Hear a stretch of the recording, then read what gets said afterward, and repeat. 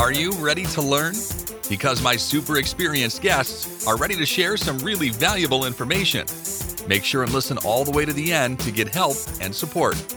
So let's start with the best audio experience. Hello everyone and welcome to our show. Today we discuss about B2B, how you can build marketing engines. And I'm so excited to discuss this topic with Katya Bovikina. How are you? I'm good. Thank you so much for having me on today. For me, it's a big pleasure. I want to learn more. I check out your stuff. I know that you know exactly what you're talking about. You know how to share value.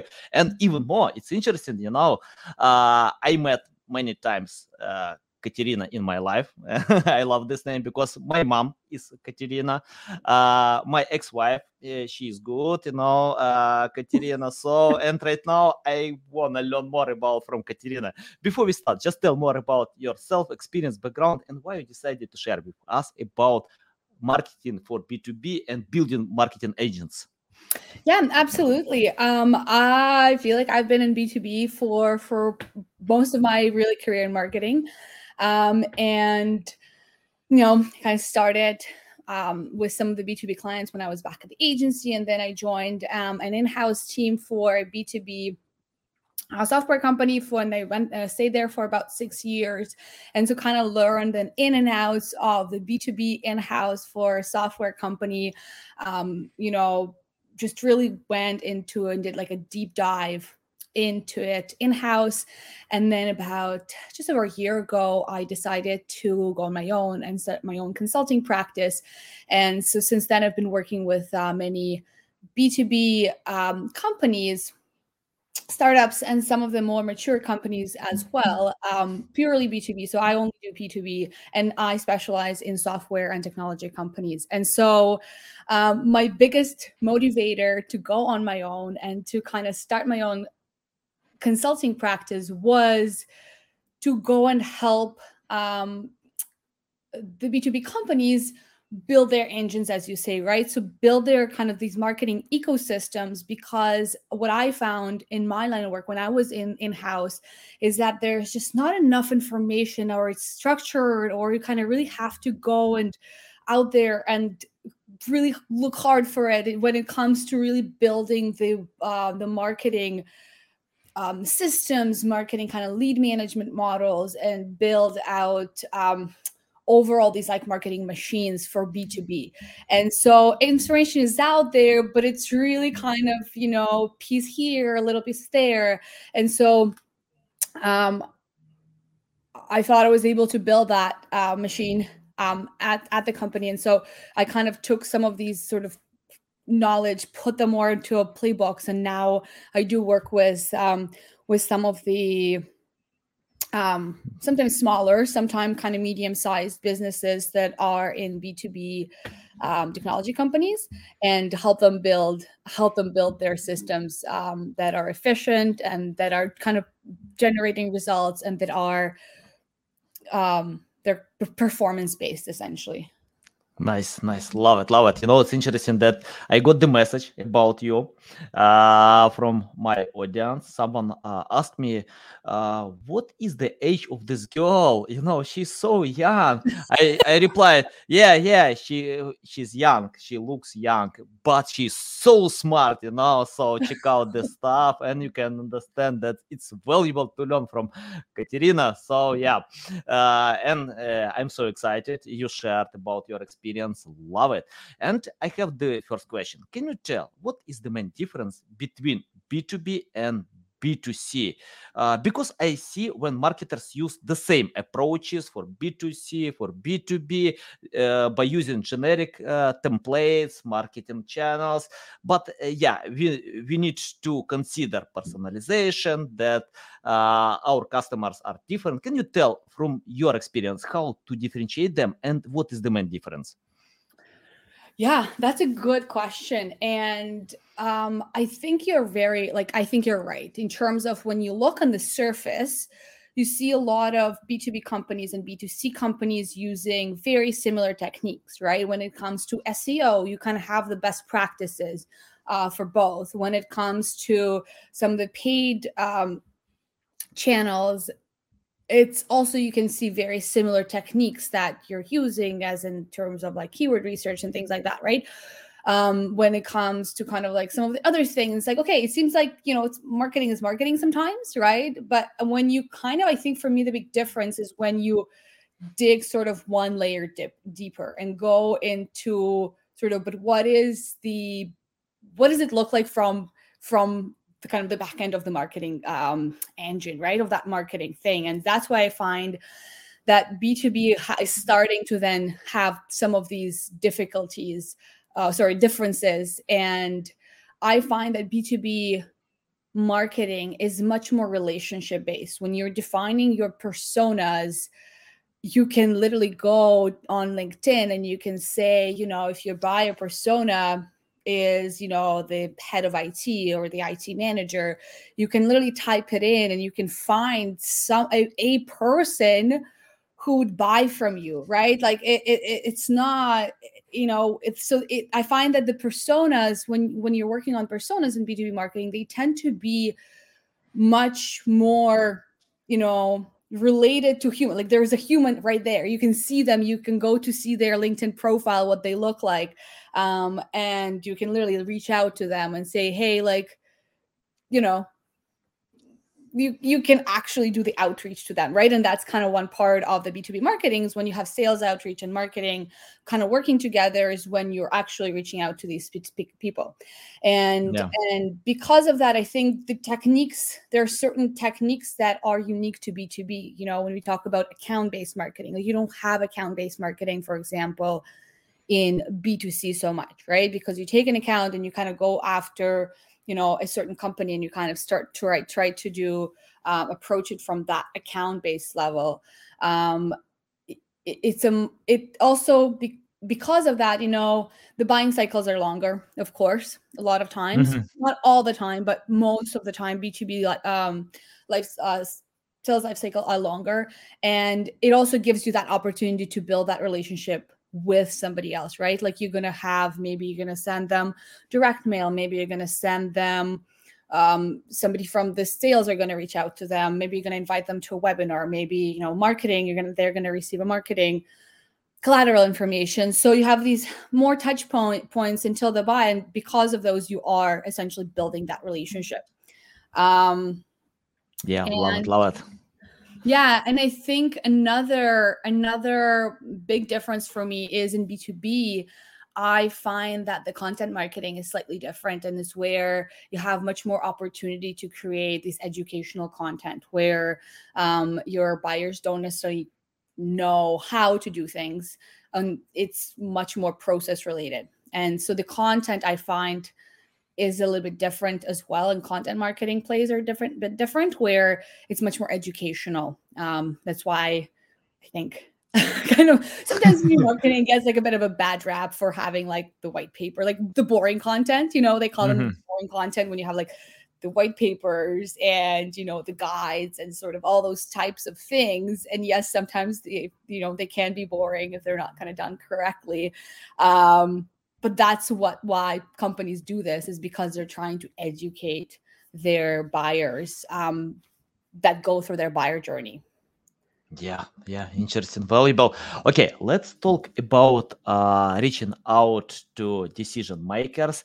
And for example, okay, we need to achieve a company, but the company consists of human beings. Yeah, and in the end, we need to reach out to another human being, to share what kind of value benefits you can bring to the company, how a company can grow with your products that you market to them. Because the reason why I'm asking about that, I get every single day 100 messages. Please buy guest posting, many other stuff, name them, they don't care about me. They don't care about anything. And, it's interesting, but that my spam box loves these messages, a lot of them in my spam box. So I lead them directly because I don't know these people. They don't want to learn more about me. Some of them can reach out and tell, I know that you love fashion. guys, it's my only one t-shirt, for the week, I'm not good with that. So yeah, and I think it takes time to learn more about recipients, and we don't need to reach out to company. We need to reach out decision makers who can transfer your benefits to other people who can decide, to buy your products or not. Can you tell more about personalization? Because you mentioned about LinkedIn. I think you use LinkedIn to check out profiles, to learn more about recipients. Just share how you learn recipients, practical tips, and how to write the right message that people want to consume. Yeah. I think it's a very difficult question, to be honest. And that's why a lot of people are, as yourself, and I get those messages all the time. I think we all do, right? You are a part of some list. And those lists don't get updated. I get calls about a position that I about a position that I was like maybe like 4 jobs ago, right? It's like, oh, you're like a manager of digital marketing. It was like, yeah, like 4 jobs ago, or like 5 jobs ago, I was. So please stop calling me. So there's a lot of it. To be honest, it is a big issue, right? It is a big issue. A, keeping your database clean. B, reaching out to people with the right messaging, right? And C, making it almost appear as if, kind of making it appear as if you care, right? And companies do care, right? Like it's kind of that idea is that we actually do care about our buyers. Is just how do we optimize this outreach, right? And I think that's where a lot of companies try to almost over optimize it or over automate it, where it kind of loses its purpose, right? And it becomes a pure numbers game where you have like, oh, I need a list of like 100,000 contacts, and then we're gonna have a conversion rate of like 0.5% or something, like a response rate, you're just kind of like, really, like, is what you're doing, right? So I think a much more, yes, it does make sense to sometimes automate and optimize certain things. That's why we have all the tools that we have, but you almost have to do it in a very careful way where you don't offend your customers, right? When you don't like, when they don't think that you are just spamming them. And I think that's where it comes. You kind of need to kind of care. And also you need to make sure your messaging is the right messaging. And then you kind of make sure that you go there at the right time in the right place. Right. So there's like just recently I read about a really cool example of that, where a company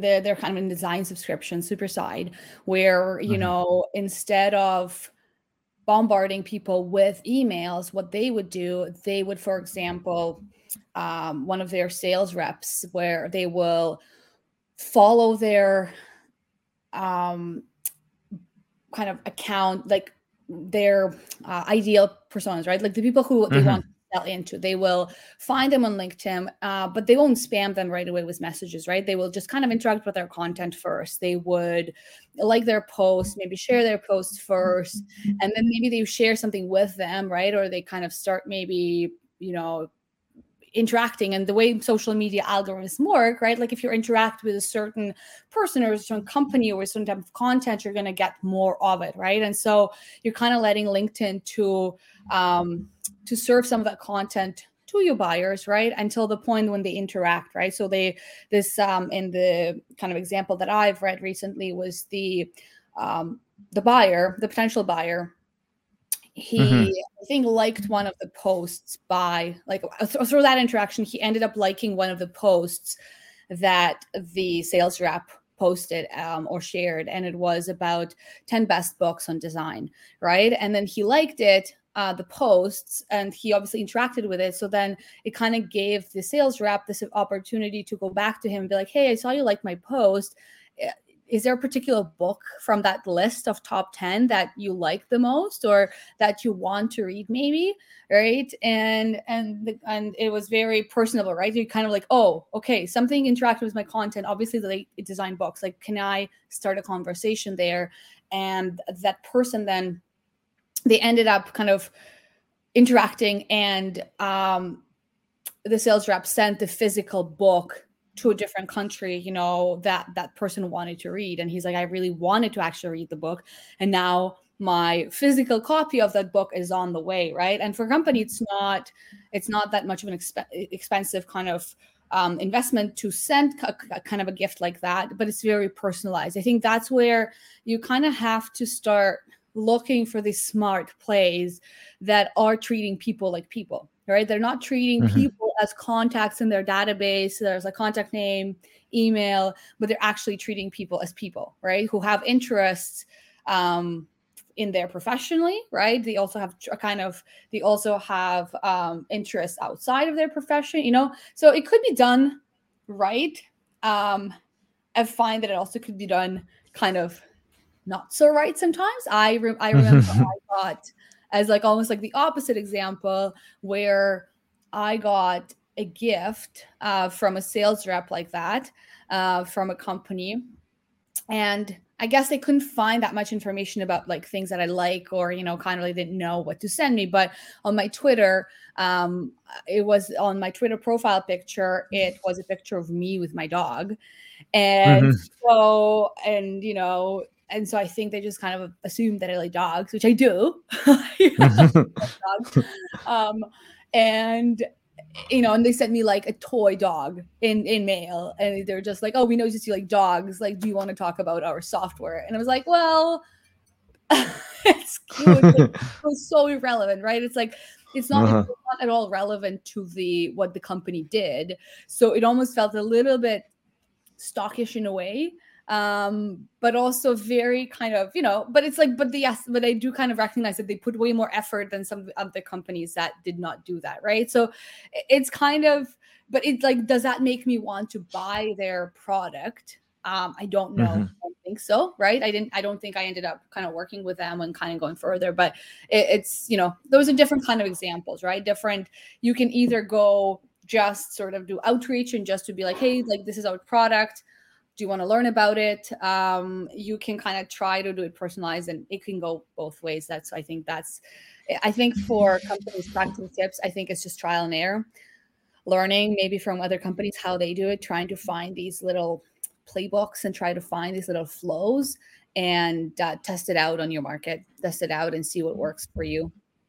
Yeah, love it. Katya, you unhided some of my secrets. I thought I'm alone in this world, who use them, but yeah, you use the same approaches about personalization. Yeah. Okay, guys, listen until the end, and you will know more secrets from Katya. I didn't want to share them, but you can see that I can do anything with that. Okay, let's talk more about boring content. You mentioned this word, and I spoke with Jim Edwards. He worked 10 years in Business Insider. He started from scratch, and then he achieved, they sold company for $500 million. Right now, I think many people know about Business Insider. It's about business, about achieving high growth with your business, many other stuff about stock, even crypto. But, he told me, the secret of their success is to create not boring content in boring niches. So they decided to create excitement content, entertainment content in boring niches. And that's why people love them. People want to consume this content. And you mentioned this word, boring content. Can you tell about boring marketing messages? I see them all the time. These messages have a lot of features, a lot of data numbers, but when I check out Apple advertisement, I can see story about someone who can use Apple. For example, I watched the presentation about new Apple Watch. After that, I bought 3 pairs, because I can't buy 1 pair. I need to buy to my family members as well, because they probably kill me. But, Tim Cook shared 3 stories how Apple Watch can help others, without any features. It's not boring. Can you tell how to create excitement content? How to create content that people wanna consume? For example, if I see, I don't know, like Michael Jordan in a new advertisement, I love it, But when I see boring marketing channels, campaigns, I don't remember them. I can forget after see one time. Can you tell about creating excitement marketing campaigns?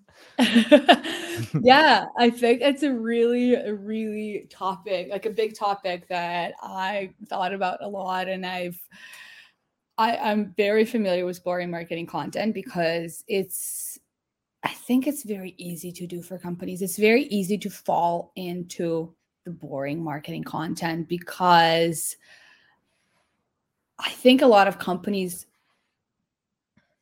they want to talk about themselves. They don't, they just want to, it's almost like they're too close to their product, right? So they do think they know the value of the product. They kind of have this vision of their product. They have a mission, what they're trying to do with a company. And they get super excited about it. They talk about it. They think about it, all day long, or, 8 hours a day. And at the end of the day, I think it's a bit of a tunnel vision where they stop recognizing that people don't know about their product as much as they do know about their product and about the value that the product can bring to those customers. And I kind of like to think about it, about that buyer journey, where content falls within that buyer journey, right? So for example, at each stage of the buyer journey, there's need for different content and different types of content and different types of formats, right? Of different types of formats of that content. And so I'm kind of, because I work so much with B2B software companies, so I'll give that as one of the examples. And if you think about the B2B buyer journey, you'll find that there is a small group of people who know already what kind of software they're looking for. So, for example, hybrid workplace software, or e-commerce CMS software, or like mortgage intelligence software, right? Like these are specific categories of software that already exist. And people know that's exactly what they need because they've done their research, they talk to people, so they kind of know that's what they need. And they're like looking for top 5 like software companies within the hybrid workplace software, right? And then they kind of go from there, and they like demo all of them and go from there, right? And so these people usually look for those keywords that have the word software, platform, or tool in them, right? So these are people that usually go straight to demo. They don't really need to read that much content. They just need to know that you're the best company for them to work with in terms of this software, right? And those are like, people have done their research, they've done everything, right? And if someone is at that stage of the journey, the kind of content that you need to serve them, it needs to be to convince you that you're better than your direct competitors, right? So you kind of need to do those stories and the case studies, right? Like kind of, it's probably similar, that story, to like sort of to the story that you were telling about the Apple Watch, right? Like if we're kind of like doing the parallels with B2C a little bit more, and it's like, you already know that there's Fitbit, there's Apple Watch, and maybe there's like another company, I don't know that much, but maybe like you kind of know that already.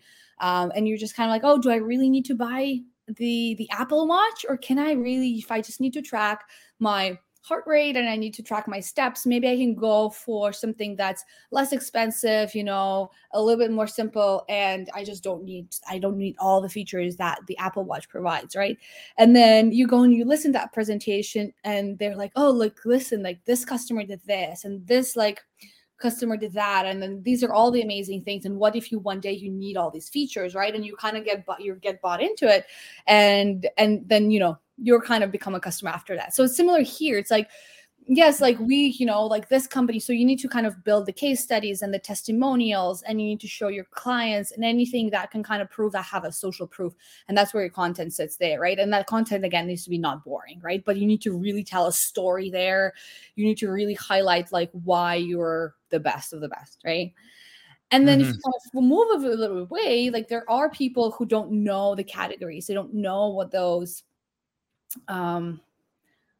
software, like this name of the software. They just know that they need, for example, e-commerce personalization. Like I just need something like a software that does e-commerce personalization.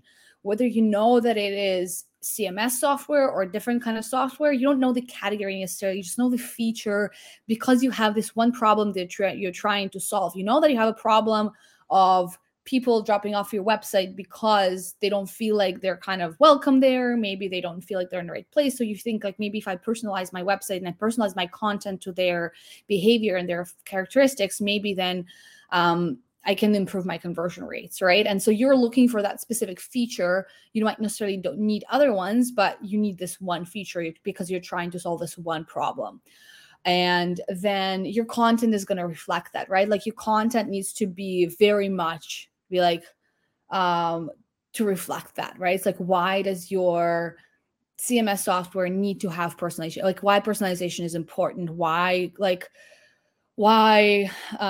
e-commerce companies can no longer do their marketing without e-commerce, kind of like answer all of these questions and maybe kind of create this sense of urgency and create this sense of like fear of missing out because like everyone else is doing it, and kind of create that kind of content and maybe around it, right? And create that content, and you can create because the content stops being boring, I think, when it's relatable, right? It's like if you're looking for this answer, if you're looking for this, like it doesn't matter, right? Like if you are, let's say like again, kind of make a little bit of comparison here, but if let's say you are like if you have, if you just go and like WebMD, right, and you're looking for all these like different like medical symptoms and everything, it's like, who wants to look at all that? Like nobody's gonna go there just for the fun of it, right? Like it's gonna be so boring. Like if you're just like there, what am I gonna do there, right?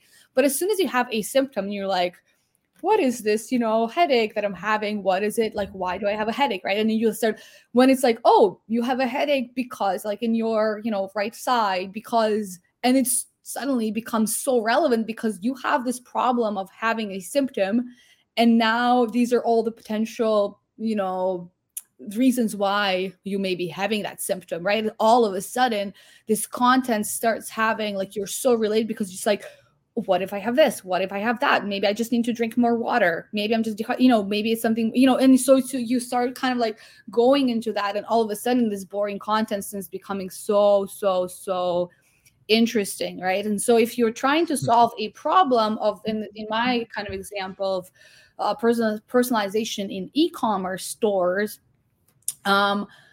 if you don't have a e-commerce store, or if you don't really have that problem yet, or you don't know that that's a problem, you're gonna just skim through that content and not even think about it, right? Like you're not even gonna think. But once you're like, somebody told me that I need to personalize my content, or my competitor is obviously personalizing their content because I can see it on their website. I can see it. I need to do something too. All of a sudden, this content becomes so relevant, right? And it stops being boring. And that's what I think the trick is, and not like the boring content is something that's not relevant. And as soon as it's less about blows and whistles and kind of like, oh, fun stories, but those always help. Humor, fun stories, nice kind of good design. Those are all really help. But if your content itself is not relatable, it doesn't matter. Right. And then I think finally, kind of if you move even further away from somebody who knows what they want, right, you kind of have this large kind of big section of people who don't even know that they need software at that point, right? Like it's what I found a lot working with tech companies is a lot of times people do what tech companies can help you do. A lot of their competitors are not other tech companies oftentimes their competitor is an Excel spreadsheet, because a lot of times people get things done in Excel spreadsheets, like, employee attendance tracking, for example, right? Like, can have a software for that, but you can also create a spreadsheet that says, like, this is all of your employees, and you just kind of like, maybe they enter, it's like, I'm going to be in the office on Tuesday and Wednesday, and I'm going to be and then they kind of all see, everybody can see what they do, right?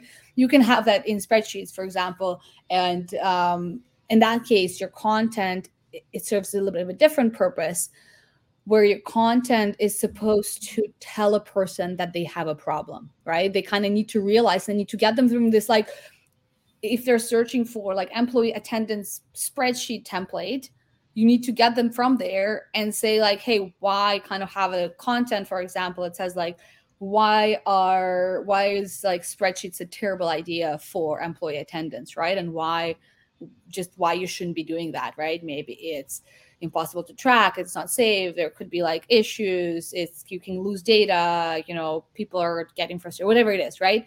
And kind of get them, was like, oh, actually, yeah, you know what, like, maybe if I use a tool for this that also has a feature of tracking something else, maybe that's gonna really, like, let me look at what those options are.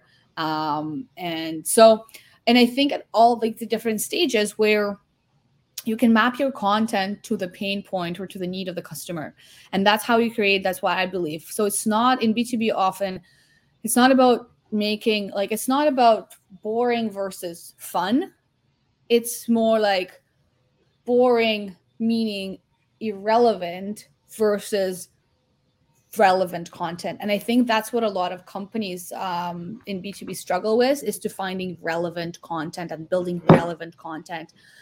One of my favorite pieces of content that I absolutely love, and there used to be this company that got bought out. They used to be called Funnel Cake, and the founder was Marko Slavic, and I came across their content, and it was about sales and marketing process, and it's about systems, it's about like MQLs and SQLs and lead models, and that component can be boring. Like, it can be, to somebody who's not interested in them, it can be super boring, because like, oh, we don't like, I don't know what to do with that, right?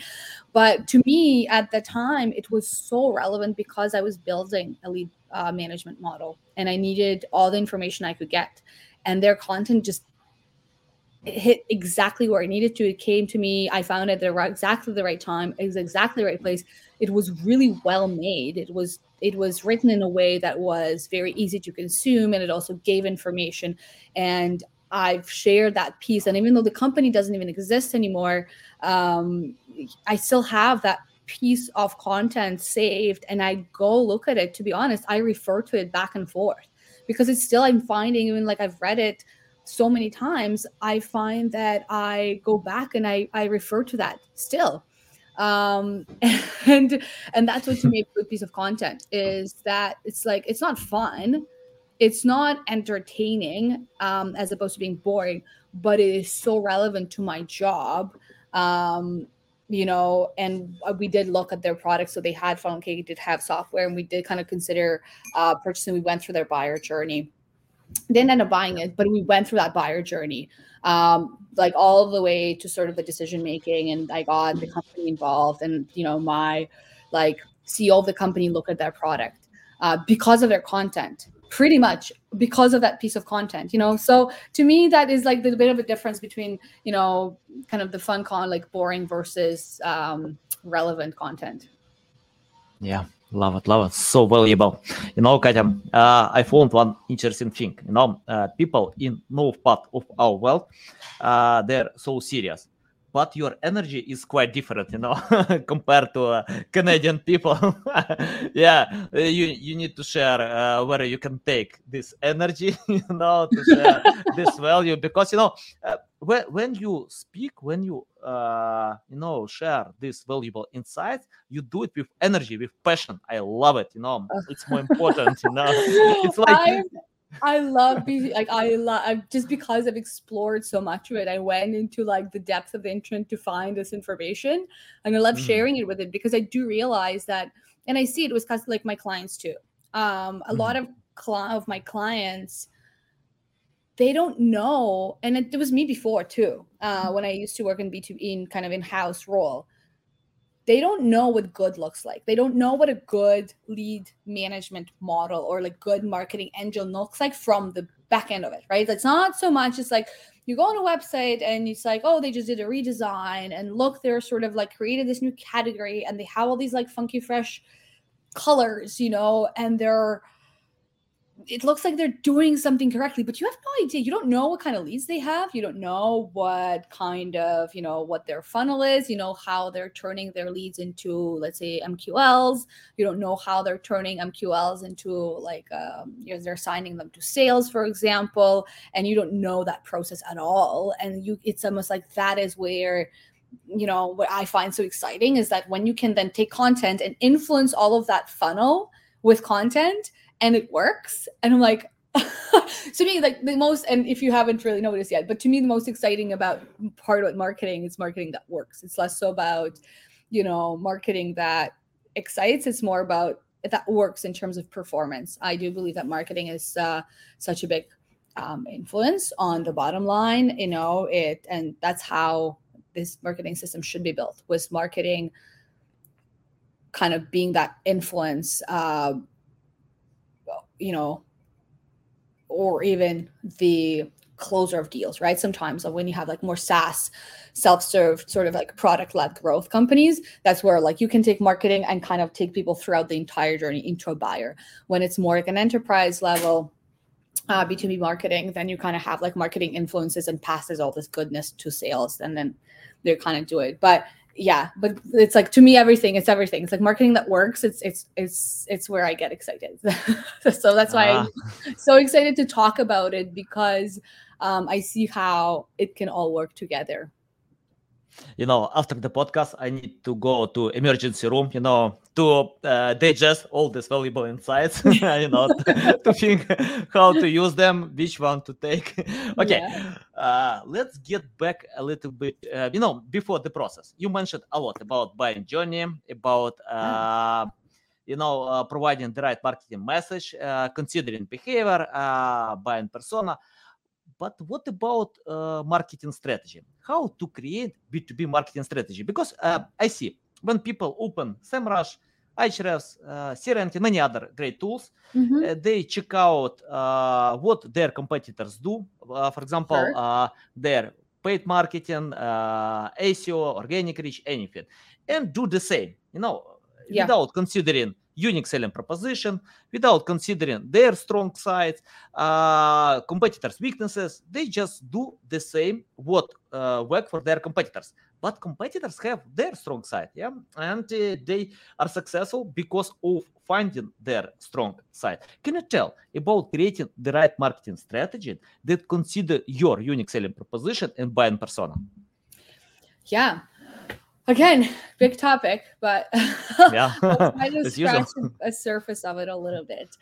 And I think you're right? Like people do look at what competitors are doing, right? And it's something that is easy kind of to look at, right? Sometimes you can do an SEO audit without having access to anything, right? So you can kind of like scan the website and you already know. I actually do that sometimes with having SEO background.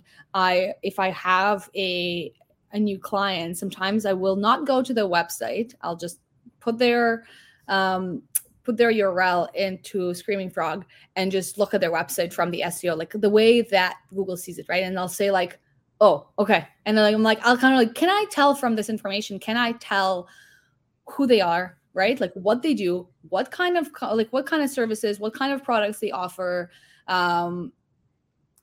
If I were a Google bot, what would I say this company does? Like if I were to kind of summarize it. And I think that also kind of relates to the messages, like what you put in your kind of main tags there. Like, it's like, how do you define your company? What do you put in title tags? What do you put in your H1 tags? Like what do you kind of like, what do you make people see first, right? Especially when it comes to like H1 and H2 tags. That's what people read, right? Because people don't read websites, they scan them. They read a kind of the titles and subtitles and headings, and that's it. That's kind of like, if they see something relevant, they may continue reading later.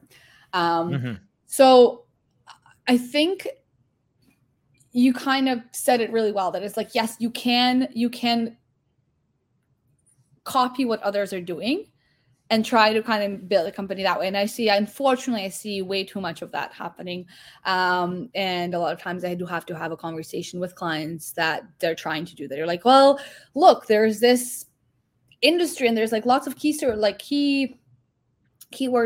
search volume for this keyword. If only we can go and create a website that and rank number one, and then like we're gonna get all the traffic, and then we're gonna make all the sales, right? Like it's kind of like that, like sort of a little, it's like wishful thinking.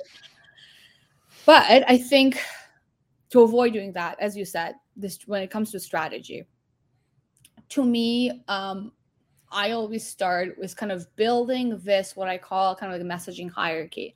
And you look at your kind of mission, vision, and then product, and then campaign level messaging. And so before kind of doing any work, and there's like a new product that's launching or a new company that's launching, or even if I'm working with a new client, I always ask if they have this. Do you guys have messaging identified, right? Like what do you stand for as a company, right? And so, and if they don't have that, that's one of the first things that we usually do and try to define that. And you know, you can have a very big kind of vision, right? It's like, okay, like this is what we want to do in the next like 10 years, right? Like this is a huge thing, right? And then you sort of move into the mission, which is usually maybe like the 2-3 year kind of mark. Like this is what we want to achieve. And then you kind of say into the product and you say, okay, like this is what we're trying to do in the next year to year and a half. And then your campaign messaging could be, you know, this is what we're doing in the next 6 months. Like this is the kind of campaigns that go out. And so by building that kind of matrix, you start seeing, because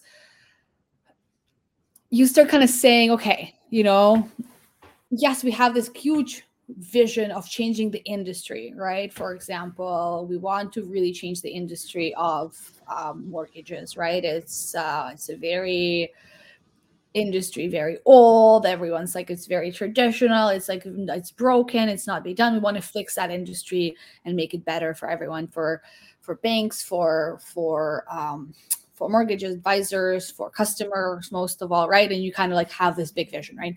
And like, okay, but what are we actually doing, right? Like, what are we doing in the next few years? And like, okay, we're building this platform that's going to allow people to make that process easier, right? For example, and that's what we're like, that's why we have developers, that's why we have product team, that's why we have sales team. And so that's what we're trying to do, right? And then you kind of go into more like, but what are the features of the product? And then campaigns are who those features are relevant to. So you can say like, okay, we're marketing right now to maybe like the CTOs of the banks, and this is our campaign. It's like, this is the persona we're going to, and this is the messaging. And so once you have that, I think it becomes fairly easy to then say, okay, we are going to target, you know, like this is a messaging we're trying to push, and this is our audience. And then you kind of say, okay, but how do you do it? Like, how do you go then? Like, where do those people, like, what do they currently use? What do they currently buy, right? And you can like then kind of look at your competitors and say, like, okay, they're currently buying A, B, C, D, and spreadsheets, right? Like that's kind of all your kind of competitive. And then you say, okay, but how are we different? And then you already have all that messaging sort of done. You can already have all these answers, right? So you can build that messaging.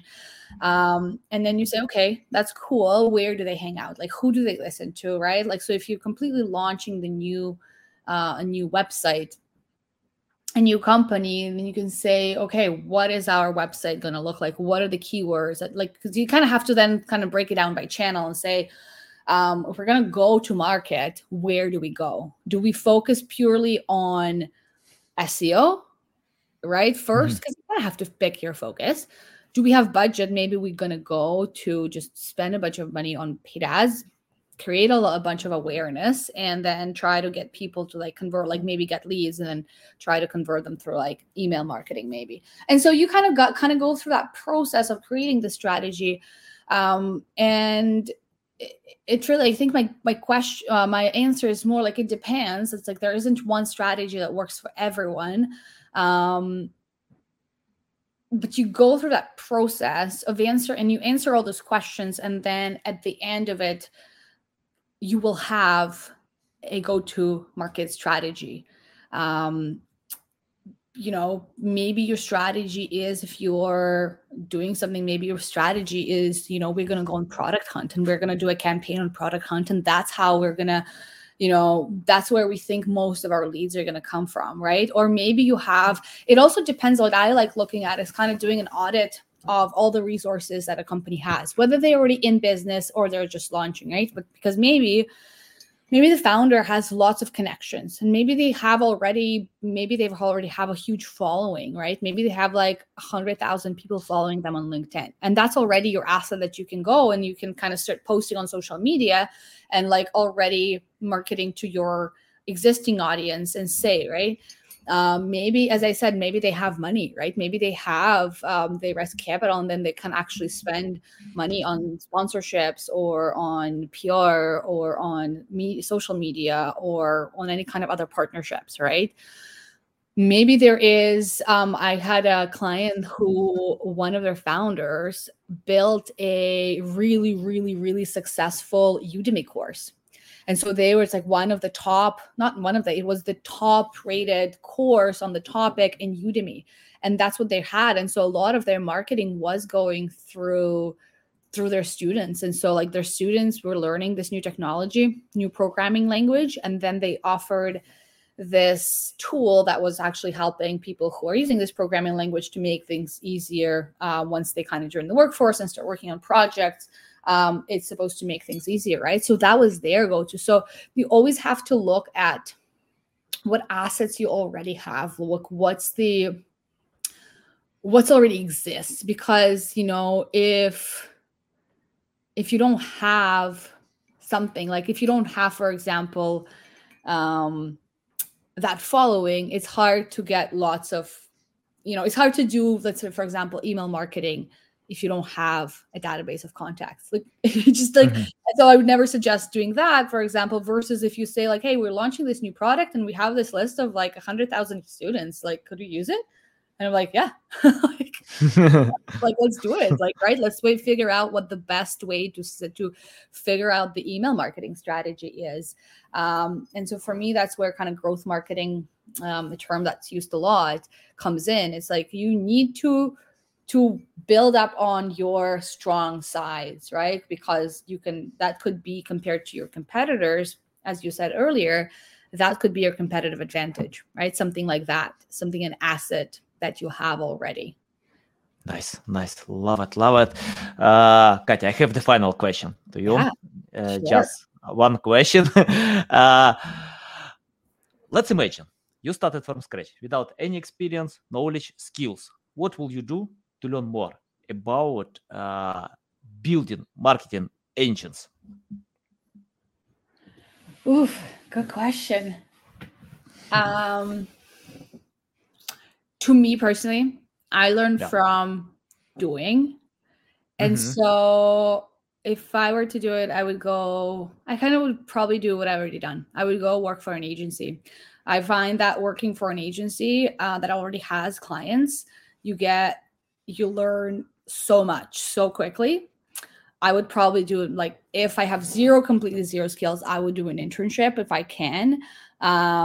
If I have like no education, like if completely from scratch, right? Like if we're kind of like playing with that scenario, I would do some kind of an internship. I would do a lot of learning on my own. I would, I would kind of start to do a lot of reading on it, whatever I can find. There's certain now different resources and kind of books and articles that come out. I just think sometimes it's hard to know what you're looking for in that line of work. Like, because like, I think let's say for SEO, if you're like, okay, how to rank somebody like a number one. So like you type that in and you sort of know, you kind of have that first and like how to do SEO sort of thing. Right. And at least you can start somewhere. You'll probably come across one of the more like Ahrefs or Mozblog or like one of those content hubs that talk a lot about SEO. And then you start like kind of identifying who the experts in that industry are, right? I find that with like marketing engines and B2B marketing sort of is just very hard. Sometimes it would take me months to just even identify a term of what something is called, right? It's because people call things differently. People kind of, I think there's a lot of information on LinkedIn. Like now people are starting to share more and more over the last, like a recent year. So I would follow people on LinkedIn from, in my case, maybe large like tech companies and see who is writing about B2B SaaS marketing and kind of follow them as well. And a lot of times they will recommend books and they'll recommend articles and so I would start with that. So I would do too. So self-education through kind of experts and maybe just, reading things and finding content. And I would do practical implementation through, as I said, I would piggyback on agency clients. Nice. Yeah, I agree with you about practical. Especially about practical, because I think, people often overlearn, just learn a lot, but do nothing, acting only shows what actually works. So if you do what you've learned, if you practice, and for me, it's more important to do and act than learn, because you can learn, of course. We need to spend time with that, but I think you can adapt to different knowledge, skills, to find something new, to use your approaches, to change something. So yeah, it's only acting can show what actually will provide results for you. Yeah, I completely agree with you. Katya, tell our audience how they can reach out to you, learn more about you, follow you. Yeah, I think on LinkedIn is probably the easiest. You can kind of send me a contact request. You can follow me on LinkedIn. I also have a Twitter with kind of my first name, last name handle, although I've been quite quiet there, but I do have plans to kind of restart it. So join kind of, or, connect with me on those social media. And I think that's the best way. And I'd love to continue conversation. If anyone has any questions or wants to talk more, I'm always happy. As you can see, I'm very excited about B2B marketing and talking about it. Okay, guys, you need to follow Katya. You can see a lot of valuable insights. I follow Katya because I know I want to learn more. You need to do it as well, because if you want to get new valuable insights, Katya is active on LinkedIn. He can share some valuable insights.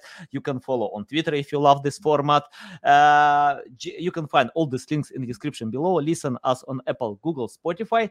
Thanks again for your time. A big pleasure. Welcome back anytime, to share more value. Okay, guys, love you. See you.